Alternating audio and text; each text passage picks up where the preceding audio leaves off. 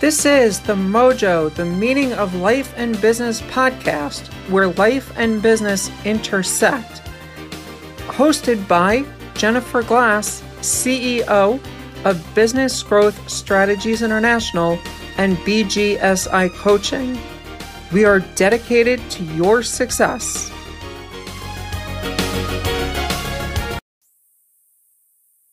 Hello and welcome to another episode of Mojo, the Meaning of Life and Business. Very often, businesses are trying to figure out, how do I get the right kind of funding? How do I get an investment in my business? Or if I'm looking at selling my business, how do I get a higher multiple for what it is that I'm actually selling? There's a lot that goes into that conversation, and the what if conversations are really a major part of what we may be doing.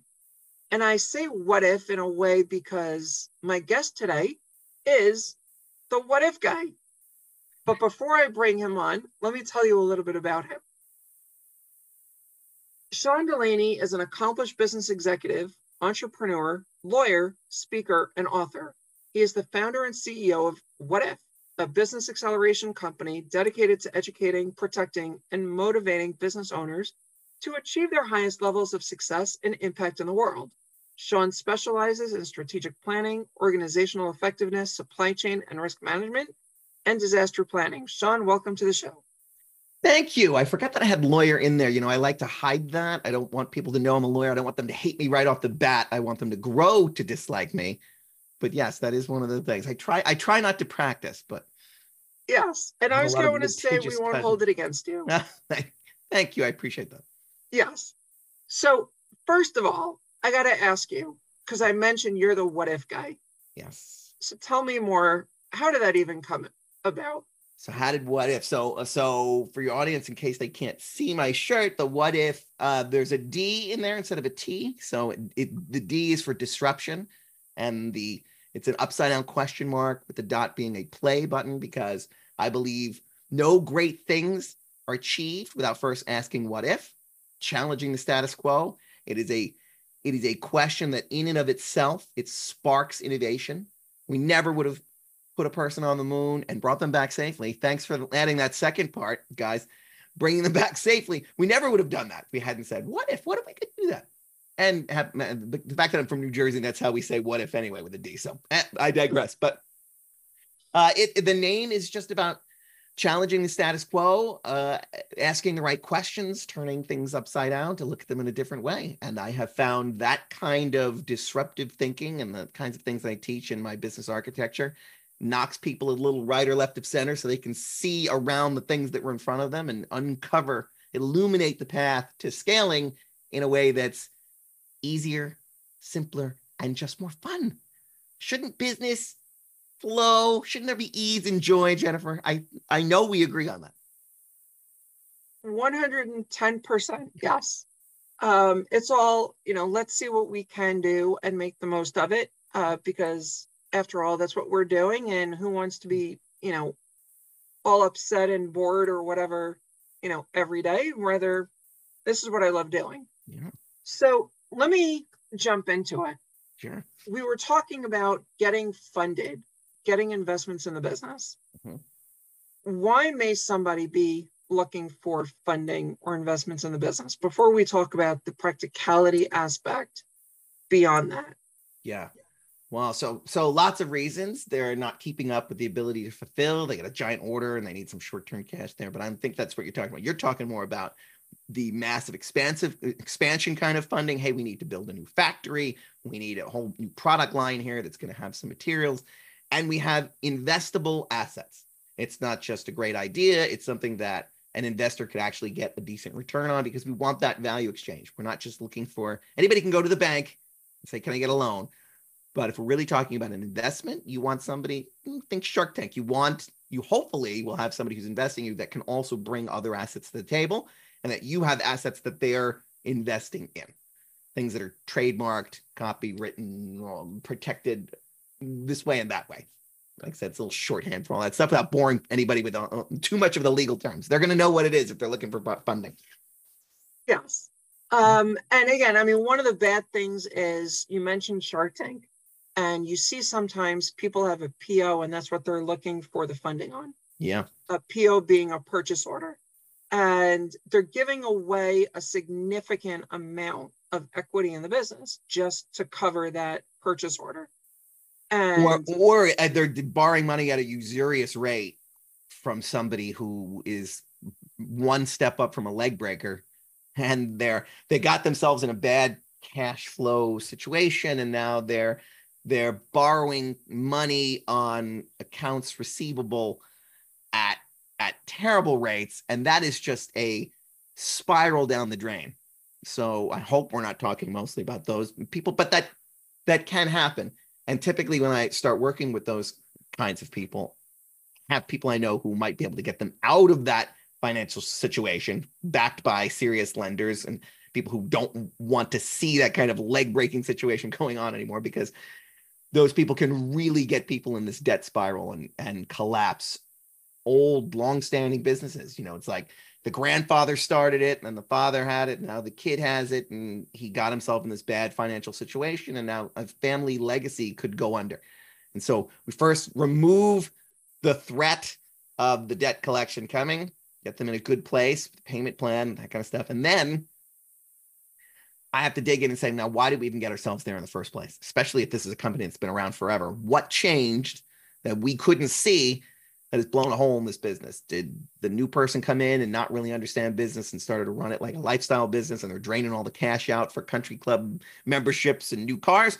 Or did something else happen? That a market shift, some kind of other dynamic, something, supply chain broke, COVID blew up their business, who knows what it is, and now they're in a terrible situation. We get them out of it first, but let's find out what those issues are and start to give them clarity, a business architecture that lets them run things in a more sane way.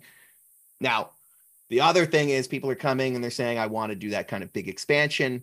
I have an idea that I just can't get it off the ground unless if I only had somebody give me $10 million, this thing could be the most giant thing in the world. And I did this with one of the companies I had, and we just got $21.5 million to build a factory, and all because we had two things. We had the patents and trademarks on the things that we needed them on. So we protected the asset that we had, and then we could point to a sensible business architecture to say, every element of this business that you want to make sure that we have accounted for, we have a shorthand for telling you that we're all over it, and a system that you can plug into anytime to see exactly what's going on here with this business. And that gives money comfort to say, I'm going to have a window here, I'm going to see it. And that also helps get you away from having them put someone in your operations to say, I'm going to watch every single thing you do with every penny. Because that can happen where you can once you take too much money without giving them confidence that you've got things under control, and now someone is coming in saying, I want to see where every dollar goes, guess what? It's not your company anymore. It's their company. I'll leave it there for a second. Important thing to keep in mind. I mean, if you think, well, I was operating the business as mine, and then all of a sudden I have someone coming in, whether it's a VC firm, or it's worse when it's vulture capitals that are coming in and taking over the business. There's a lot there that certainly gets involved. But Sean, I wanted to ask you, because you mentioned an example like the merchant cash advances, which are an example of where it may go off the rails. What other kinds of funding are available in terms of getting the investment in the business, or funding sources? So you've got so great question. So you've got your typical bank-backed kinds of things, institutional loans. You have private investors, or you have groups, right? Venture capitalists that come in. We know the vultures, right? We talked about that a little bit. You have venture capitalists. And then you have, you could put your business in some kind of incubator, which is a form of venture capital where they're funding a whole bunch of companies and letting them mix together and seeing what comes out of the mix. That can happen. You see a lot of that in Silicon Valley. And then you have the family-owned offices we've talked to some of them with people where those are, if you have a business, like for example, you're making biodegradable food packaging and you talk to a family office where they say, we're super into green stuff. That's our jam. Come and talk to us about it. Where can we play here? And it's like feel good money. They can put this money anywhere. There's very little constraints. It's not a bank with all kinds of rules and regulations around it. These are people who can strike a check.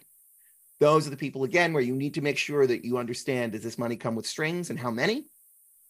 And do they have the confidence in what we're doing here?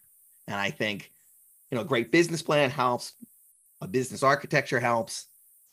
And then certainly having enough investable assets and things that they can attach the investment to helps. So you want to be able to give them enough confidence that they're at least not messing with you if they're not the kind of partnery kind of place to say, and we also have connections in our investment. We know we're going to help it because we're giving you this money. We're giving you $21 million, but we're also connecting you to 4 other people who are going to help, market openers, that kind of thing.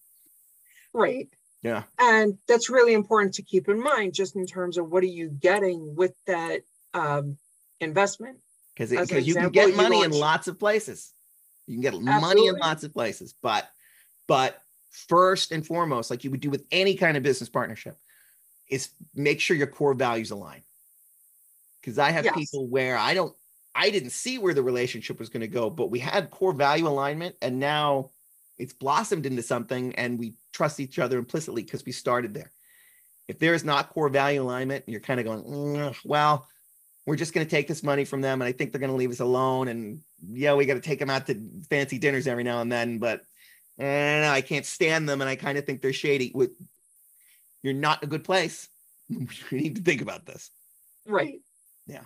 So looking at it from that perspective, and again, I mean, with Shark Tank, you go on Shark Tank and you're getting that investment and coming from a shark as opposed to, Jane Doe. It's going to be a very different, I can open up more doors just because of being on the show, which is a great example of how that can work. And I'm just going to do a quick plug here for a show that I'm an associate producer on called America's Real Deal, where unlike Shark Tank, we pitch the American public for an equity crowdfunding program. Nice. So it's not looking at it to the judges on Shark Tank. We pitch the American public and we take your business public. Yeah.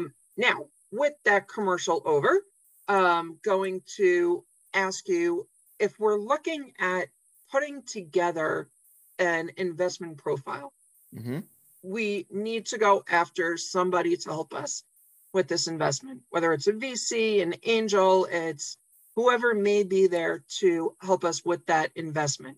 How do we start putting that piece together in terms of getting that profile, putting everything together, knowing how much equity we can really be giving, knowing how much of a valuation the business may be going for in terms of that regard? How do we start looking at it in that aspect so that we're not giving away too much of the business on the one hand, and we're also making sure the investor is getting a real value for what they're doing? I think the first real grounding space is to understand. So it's the key core to the valuation. I wouldn't suggest anyone try to, first things first, the business owner needs to stay in their lane and make sure that they're killing it on the things they do. Because you and I both know too many entrepreneurs try to Google everything and AI everything now and do it all themselves. I heard when AI started, was becoming more prominent, that this is the end of lawyers everywhere. And it's like, oh my God, it's just another tool. That doesn't mean, just because a really good saw came out, doesn't mean that carpentry is going away. It's a new saw. You still need the carpenter to understand where to apply it. Right. And lawyers are certainly not going away, especially after that guy put the brief in that he just took straight from one of the AI things and, well, quoted precedents that didn't even exist. But yes. Different story. Different story for a different day. And so I implore you, I mean, in the architecture we teach, there is a risk and defense element to it.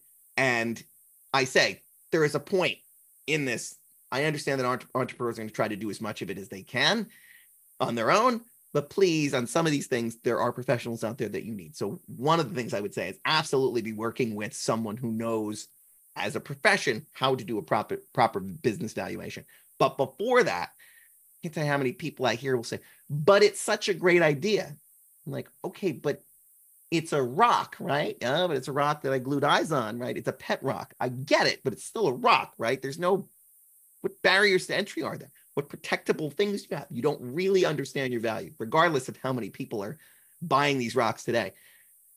And so, or, hey, you're a great personality. Man, you're terrific. I get it. You are terrific, but I can't invest in just you. You could drop dead tomorrow. There has to be something that has a barrier entry around it. So that is the first step to say, is this even something that I should waste my time saying, can somebody invest in this? Rather than just, trust me, I'm going to make a lot of money, and therefore you'll make a lot of money. Yeah, that's we're already setting ourselves up for heartache. And because anybody who's going to invest in that is just looking for either to take something from you when you default, they're some kind of vulture waiting to pounce, or at least not a very good partner, because it's like that old saying, you know, I wouldn't join a club that from Groucho Marx, I wouldn't join a club that would have me as a member. It's like, I wouldn't take money from somebody who would invest in this. This isn't where, why are you investing in this? Well, I got too much money and I don't care. That's not a good partner for you. And so while that seems enticing, like I said, now they're in the walls. They're going to have some kind of say in what happens with your business. And so we need to make sure that I fully understand just what leverage I have and what am I protecting and how much am I letting people see. I mean, NDAs need to be in place. You need to have a lot of protections before you just start saying, hey, look, I've got this amazing left-hand widget and I think it's going to cure all things for all people. Want to see it and help me show it around and see if anybody wants to invest in it? Well, anytime you build something great, this new castle that you're trying to build, wolves will come out of the woods. The more shiny and attractive your thing is, the more people will come trying to take from it. I don't want to, wow, what a dark place we just went. But when you're talking about risk and defense and getting into bed with people because they're throwing around money and it seems like the thing to solve everything for you, I think we should, it's okay to have a sprinkle of caution there. And so I think one is to know exactly what value you have. And then two is to say, when this money comes, do I have the channels? Do I know exactly what I'm going to do with it? And is that all buttoned up before they ever come? Because if it's just to pay yourself a salary, that's not going to happen. But if it's because, yes, it's because I have this trademarkable thing, we have this biodegradable material that nobody else has, we're first in market, trademarked up, with patents on the machines, nobody can get in here for X number of years, and this is what we need to do because we have massive companies waiting for the orders to come in. We just need the money to do this, this, and this. And here's the exact path. And here's all the roles, responsibilities. Here's every bow, every I is dotted, T is crossed.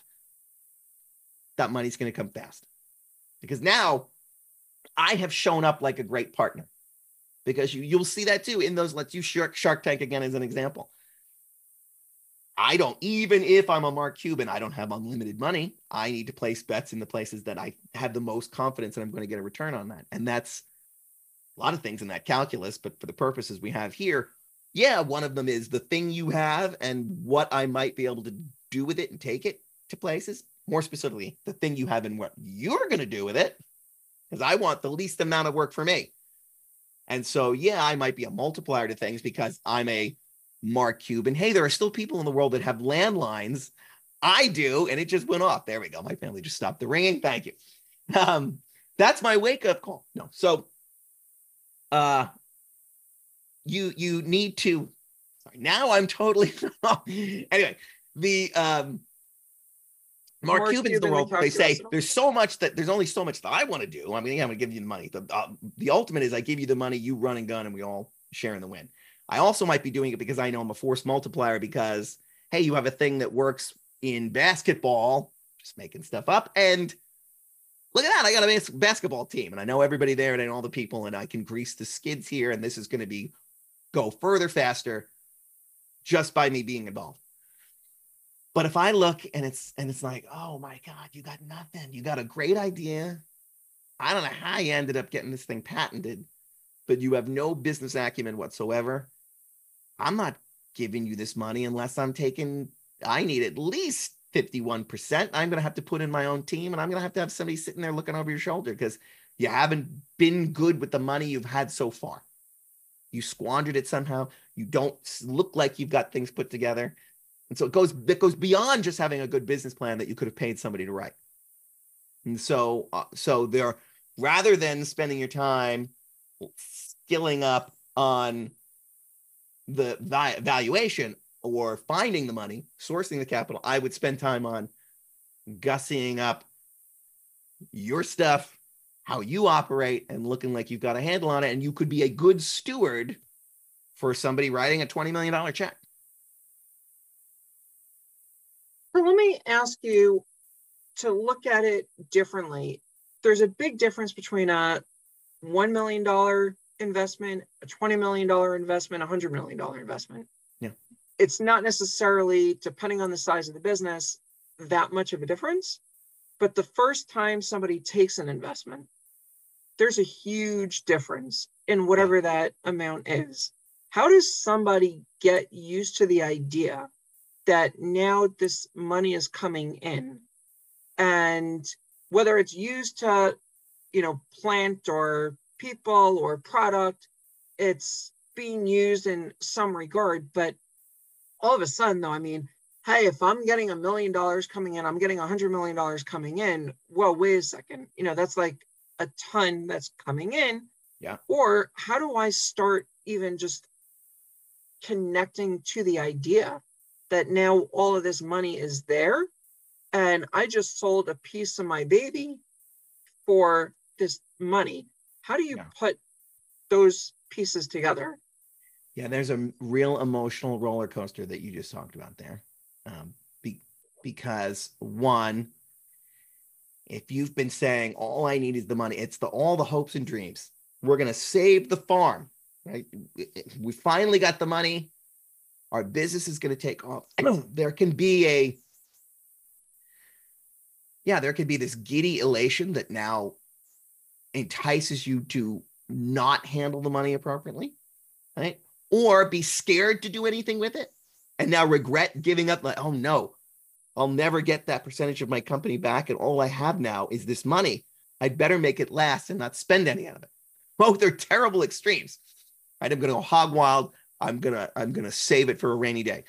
And so the number one thing you have to remember is it's not yours. Yeah, they're giving it to you. You went to the bank. You now see it sitting there. You can feel like, look at what I have. I'd rather you think mentally that it is a loan, even if you never have to pay it back and they're just now in the room and you have a partner. Think of it as, this wasn't mine, it was theirs. Let me serve the avatar that I have for my business first and foremost, and let me serve the investors, and then all will write with me. It will come out, especially. And so stick to the plan that has been written by you or your advisors or a combination of them, the one that they wanted to invest in. And now you can't go wrong, because you can say to that investor, well, this is what we said we were going to do with this money. We both agreed this was the best plan forward. And so even if a certain portion of that money, let's say, goes to salaries for people and that kind of thing, as long as that is all above board and agreed on with a schedule, then now you are kind of eliminating that I'm not spending it fast enough, or I'm spending it too fast and on extra things, because now all those shiny objects pop out. And my business partner and I have to do that now, where there were some things that we said, well, when we get the money, we could do this, this, or this, or this, thinking the investment was going to be much less than it is. And now that it's over $100 million and the first tranche of it is 20, you have to pause the brakes. And at least we have an investment partner now who's saying, no, I get it. You don't just get $100 million. Even if you raised money before, even if you raised $100 million before, it can still be a kind of, whoa, what just happened? Like, that is there an island I could buy and just get out of here with it? I mean, not that we would have to do it, but yes, there is that kind of, I'm a little breathless now with the magnitude of this. And what do we do first? Well, we had a plan. Let's pump the brakes. And let's say this was the plan. This is when the money's coming in. This is where we decided it was going to go. And our investment partners has already agreed on where that's happening. And so now let's just follow the project plan. Now it becomes boring.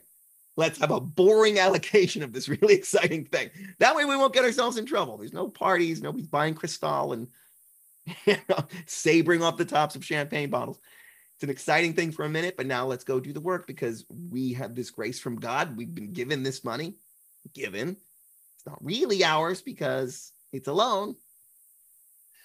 But, but let's be good stewards of that capital in the interest of the thing we were trying to solve for the world, which hopefully wasn't, let's get really rich. Hopefully it was, okay, we're trying to take plastics out of the ocean. Does everything we're doing now with this money still jive with that mission? And it's still on track with what we said it would be over the next 1 to 2 years. Great, and thank you. Yes, and it's really important, again, you're looking at the funds.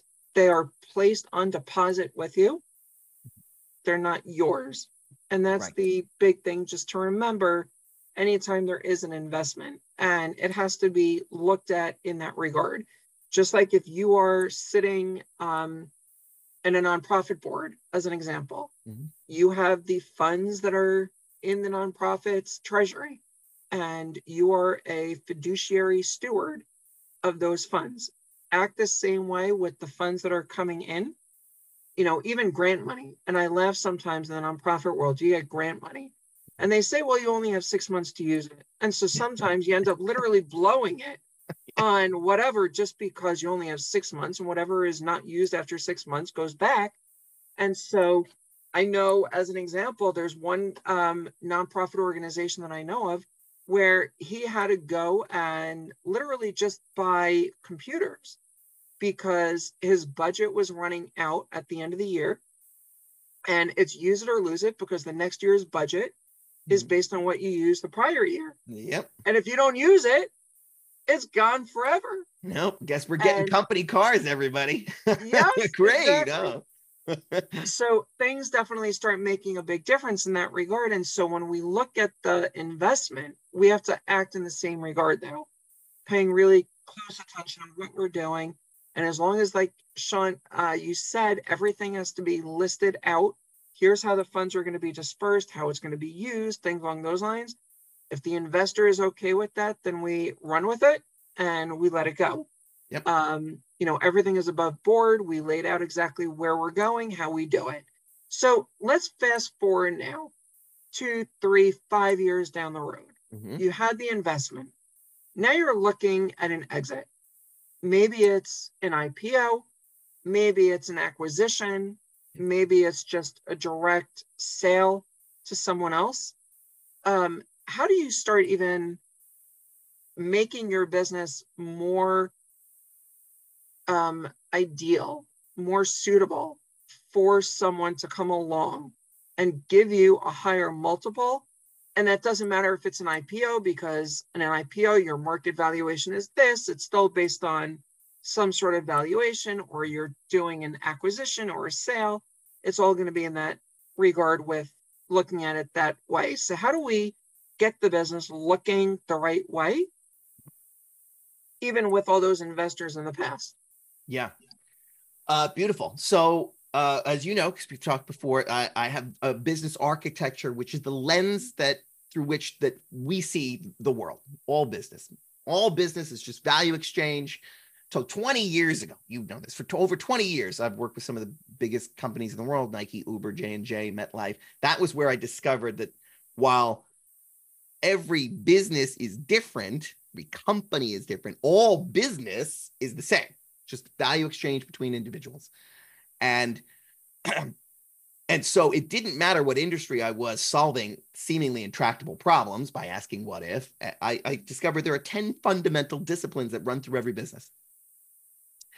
And they're a little broken in institutional world, because the institution itself, the machine itself, manages out or dilutes some of the incompetencies that people might have, or that groups of people might have. And so the machine will keep plugging along, and it might have some failures, but we look to them because they're big, giant companies. And so I have to run like that. Boy, I wish I could be a company like Amazon. So I'm going to do everything that they're doing. But we don't realize, because of their size and the nature of the thing they've built, especially if it's a really old company like a like a J&J, not them, not calling anybody out, but especially the old companies that have been around forever. They have all this kind of institutional inefficiencies that are just kind of gobbled up within the enormity of what they're doing. We look to them and say, I want to be like them. And then we all dig a little left or right of center where we should be also. And we try to emulate what they're doing. And we try to do strategic planning the way they do it, and project management and risk management, and all these things that we sort of realize that after we fell into a business as entrepreneurs, we cobbled some things together. We found out we had some deficiencies, and then we tried to learn enough to make this Frankenstein monster now of a business that's lumbering along. And look at us, we made $10 million. What we didn't realize is we could have made 100. An investor person sees that, right? They see there is something here, and I want to invest, and I'm going to let you exit this company. But you're kind of a mess. This is them in their head now. It's kind of a mess. I'm going to have to clean a whole bunch of this up. I'm going to make a lot of connections. I don't know. But I see that there's going to be opportunity for me to make extra money. So I can pay very little and then do that extra work, and then I'm going to make a lot of money. Or if you have all of these disciplines buttoned up and aligned, because it's in the leverage between them where the real value comes, then the investor says, well, I see the potential here, but you also have right before exit buttoned a whole bunch of stuff up and put bows on things. And now my lift is not nearly what it otherwise would have been. And so even if they don't like style of your management, style of your leadership, the systems that you use, they at least see that it's all connected, and it is more like a living, breathing organism, which is what a business really is, rather than just a machine that has some failing parts and some suboptimal systems that I now have to come in and lift. And so those 10 disciplines, I renamed them because names have power. Names are important. It's disruptive to rename the things, because knowing that those disciplines are failing them, I know plenty of entrepreneurs who say, I tried strategic planning. It's a bunch of garbage on a wall that doesn't mean anything. You paid some consultant to come in and write it, and who cares? Or, no, I do strategic planning. I lean on a Lamborghini and go like this with my money. So my plan for next year is to make it rain, bro. That's not a plan either. And so they see failed models of strategic planning, and then they just don't do it. And so I say it's not strategic planning. The essence of all 10 of these disciplines is what really matters. And so instead of strategic planning, I call it navigate. And it's just core values, which I said before, massive for alignment, for partners, for people working for you, for anything you're trying to do in the world, especially investors. Let's get a core value alignment, and then being really focused on your mission and vision in the right ways. And then that leads into how you manage projects, and it goes down through the 10. And so instead of things like strategic planning and project management, we have navigation and operate, and those new names spell harmonious. And so what we have is the harmonious business architecture. And so I use that with both large and small businesses to say, let's button this all up in a nice package that can benefit not only you while you're there. What if you don't exit? What if you were going to exit because it's such a pain in the butt, and now that it's humming, you go, I fell in love with this thing. You reconnected me to my mission and vision. You fixed all my operational problems. This thing hums. Why would I ever get rid of it? Well, you don't have to. Now it's something you love. Great. Or now I can get more money because that investor says, I have confidence in what you're doing. You have a whole architecture here. That is pretty sophisticated thinking, and it's not complicated for me to take it over. Now the transition from you to me is so much easier. And I already know how to keep running things, because I don't have to come in and do a whole lot of heavy lifting to keep this thing humming along. And so that's why I have that architecture, and we have a diagnostic that helps business owners actually diagnose their business across the 10 on their own, and gives them a plan to fix it. What's better than that? That and a cup of coffee, I guess. You. Yeah. So I'm going to take a hard turn here, Okay, and I'm going to ask you, what makes you get out of bed in the morning? Oh, that's a great question. So I am at the place where, for all those years working with those big giant companies, it was kind of a soul-sucking engagement, right? I mean, I saved one of those companies $30 million, and no one cared. Like after the project, no one cared, because it didn't really change anybody's life, didn't move the stock price. And so that was certainly not motivating. Once I started working with small businesses, entrepreneurs, and then they say, "You're now, God bless you. My kids can go to college. I can expand. I don't have to have these people off. I can employ more people. I can do more good in the world."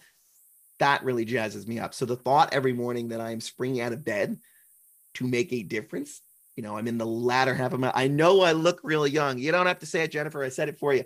But at 52, I'm starting to think, what's my legacy going to be now? And I have all this knowledge of what's broken in so much of business, and I can lay it out for people. That jazzes me up. Plus, also, I love the thing I do. It's fun.